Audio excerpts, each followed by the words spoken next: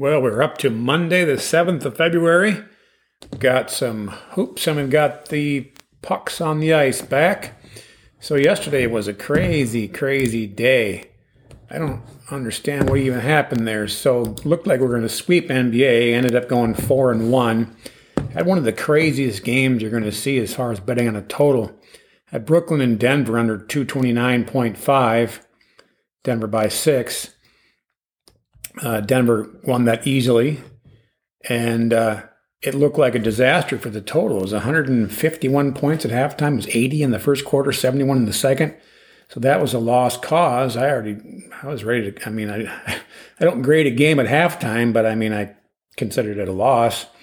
I found a live bet for under 259.5 at halftime. Took that thinking, okay, 108 points. I think that's going to happen. They're basically pricing in about a 10-point reduction in the swing of the game because it wasn't going to be a 300-point game. Not only did the 259.5 win, but the 229.5 won. There was less points scored in the second half than there was in the first quarter. It's crazy. Boston won easily. The under in the Houston game won easily. Then the only one that was lost was the Clippers and Bucks going under. That was not close to an under at all. College basketball, unbelievable. Even was almost like a foreboding omen or something. I was talking about how I didn't like having all those totals going over and didn't make me feel comfortable. Well, none of them went over. There was a nice halftime live bet available. Akron and Miami over 124.5 live. Those are the only two live bets I had there, both winners. Again, always, I mentioned, these are half-unit plays. Look for live betting opportunities to put the other half-unit down so you can get a unit on it if you can. Anyway, let's go on to today's action. Let's start with the college game since I have it open. I've got 3 plays which I like a lot, actually. I'm going to do 3/4 of a unit on these. We're getting funky, right? I just don't feel comfortable enough to go to a full unit, but they grade out as a full unit. So do with that information as you wish. But Drexel at home versus James Madison. I like Drexel minus 3.5. I think they win by 7 to 11 points. Let's call it 80 to 72 Drexel. I like Temple on the road at South Florida. Temple minus 4. I think that one's not too close. I think let's call it 68-59 Temple because they're on the road. And Virginia Tech at home versus Pittsburgh, going to go over 127.5. And the total I'm looking at here, let's call it 76 to 65 Virginia Tech. So that's quite a bit over the total there. Okay, yeah, I want to mention something too in those previous games. I do track the closing lines to see what my feelings are versus what the market's determined as the correct price. As the market always wins the price. It's just like the stock market. The market tells you what it should be at the end. Doesn't mean it's going to go that way. It just tells you where the market believes is a fair value. So the Siena and Fairfield game going over, it closed half a point less than what I had. So the market went half point against me. Missouri State game, plus 1.5, closed at 2, half point against me. St. Peter's total was right on target. Green Bay total right on target. The San Diego State line, I was way ahead of the market. I had it minus 12. It closed at minus 14.5. Didn't work out. And then the Akron-Miami Ohio game was closed at a point worse than point better, meaning I was worse than what it closed at. So that wasn't that great, and the results showed it.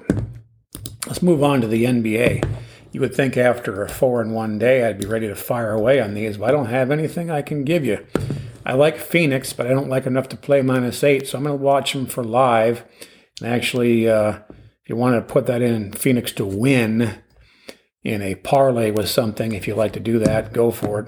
They're going to win the game. The Bulls should wear down late. They played last night, and they're really struggling right now. And Phoenix is a juggernaut right now. They are on the road, of course. But the Bulls should wear down late. Tired legs. Phoenix should get this done. The interesting fact on those closing lines, so I had Denver minus 6. They closed at minus 8. And it creeped up all day. It's not like it went to 8 immediately. It crept up, and up. had under 229.5, closed at 227.5, a 2-point improvement on both, or worse on both, meaning that I was 2 points ahead of the line. The Boston game -9, I closed at -9.5, again better. And Houston and New Orleans had that at under 229.5. It went to under. The line was 226.5, 3 points better than the closing line. And then the one that was worse was Milwaukee and the Clippers. I had it. Actually, that was correct. The line. I had it under 228, and it closed at 226.5. So I was on the right side of every single one of those. And again, the results showed 4-1. So it tells you how the market does direct you to what the end result, the fair price, should be. Keep that in mind if you're going, I don't want to necessarily call it following the steam, but that's kind of what's happening there. I don't. I create my own steam, I look at it as a factor, but it is what it is. Hockey's back. Yes. Now, be careful. First game back after a break, it's hard to see how things reset themselves. But Carolina and Toronto is a clear over to me. I'm just going to do these for, let's call it, all right. I played 3/4 of a unit. Do what you want. Let's call it, I'm marking it down at 3/4 of a unit, but anywhere from half to 1 is fine. Hockey's been very good to us here, so take that into consideration. Carolina and Toronto, there's only 2 games. I'm going to take the over 6 there. It's moving up to 6.5. Don't go over 6.5. You need 6, and if you have to pay too much juice, you can skip it or figure out another way to play it. I don't really like a side there. If I had to pick one, I'd take Toronto, but something tells me Carolina might pull it off. I don't know. Toronto's goalie is going to have their lead goal is in the day off, probably comes from the All-Star activities. So there's part of the over and part of the Carolina hunch, I guess. But the numbers are telling me Toronto. So I'm just taking the over 6. Ottawa and New Jersey. Now, these are two opposite types of teams. You got 2 of the better teams in the league on the first game or the other game, and then 2 of the worst teams in this game. I'm going under 6.5. Now, neither team has the greatest goalie play, and New Jersey is missing their top 2 goalies. So why am I taking the under? Well, Ottawa's missing a couple of their best offensive goal scorers, and as is New Jersey. Jack Hughes picked up COVID in Vegas, and might be a little night action going on over there. Who knows? Maybe he was a choir boy, but he's got COVID. He won't be playing, and Dougie Hamilton's still out. Those are their 2 best guys.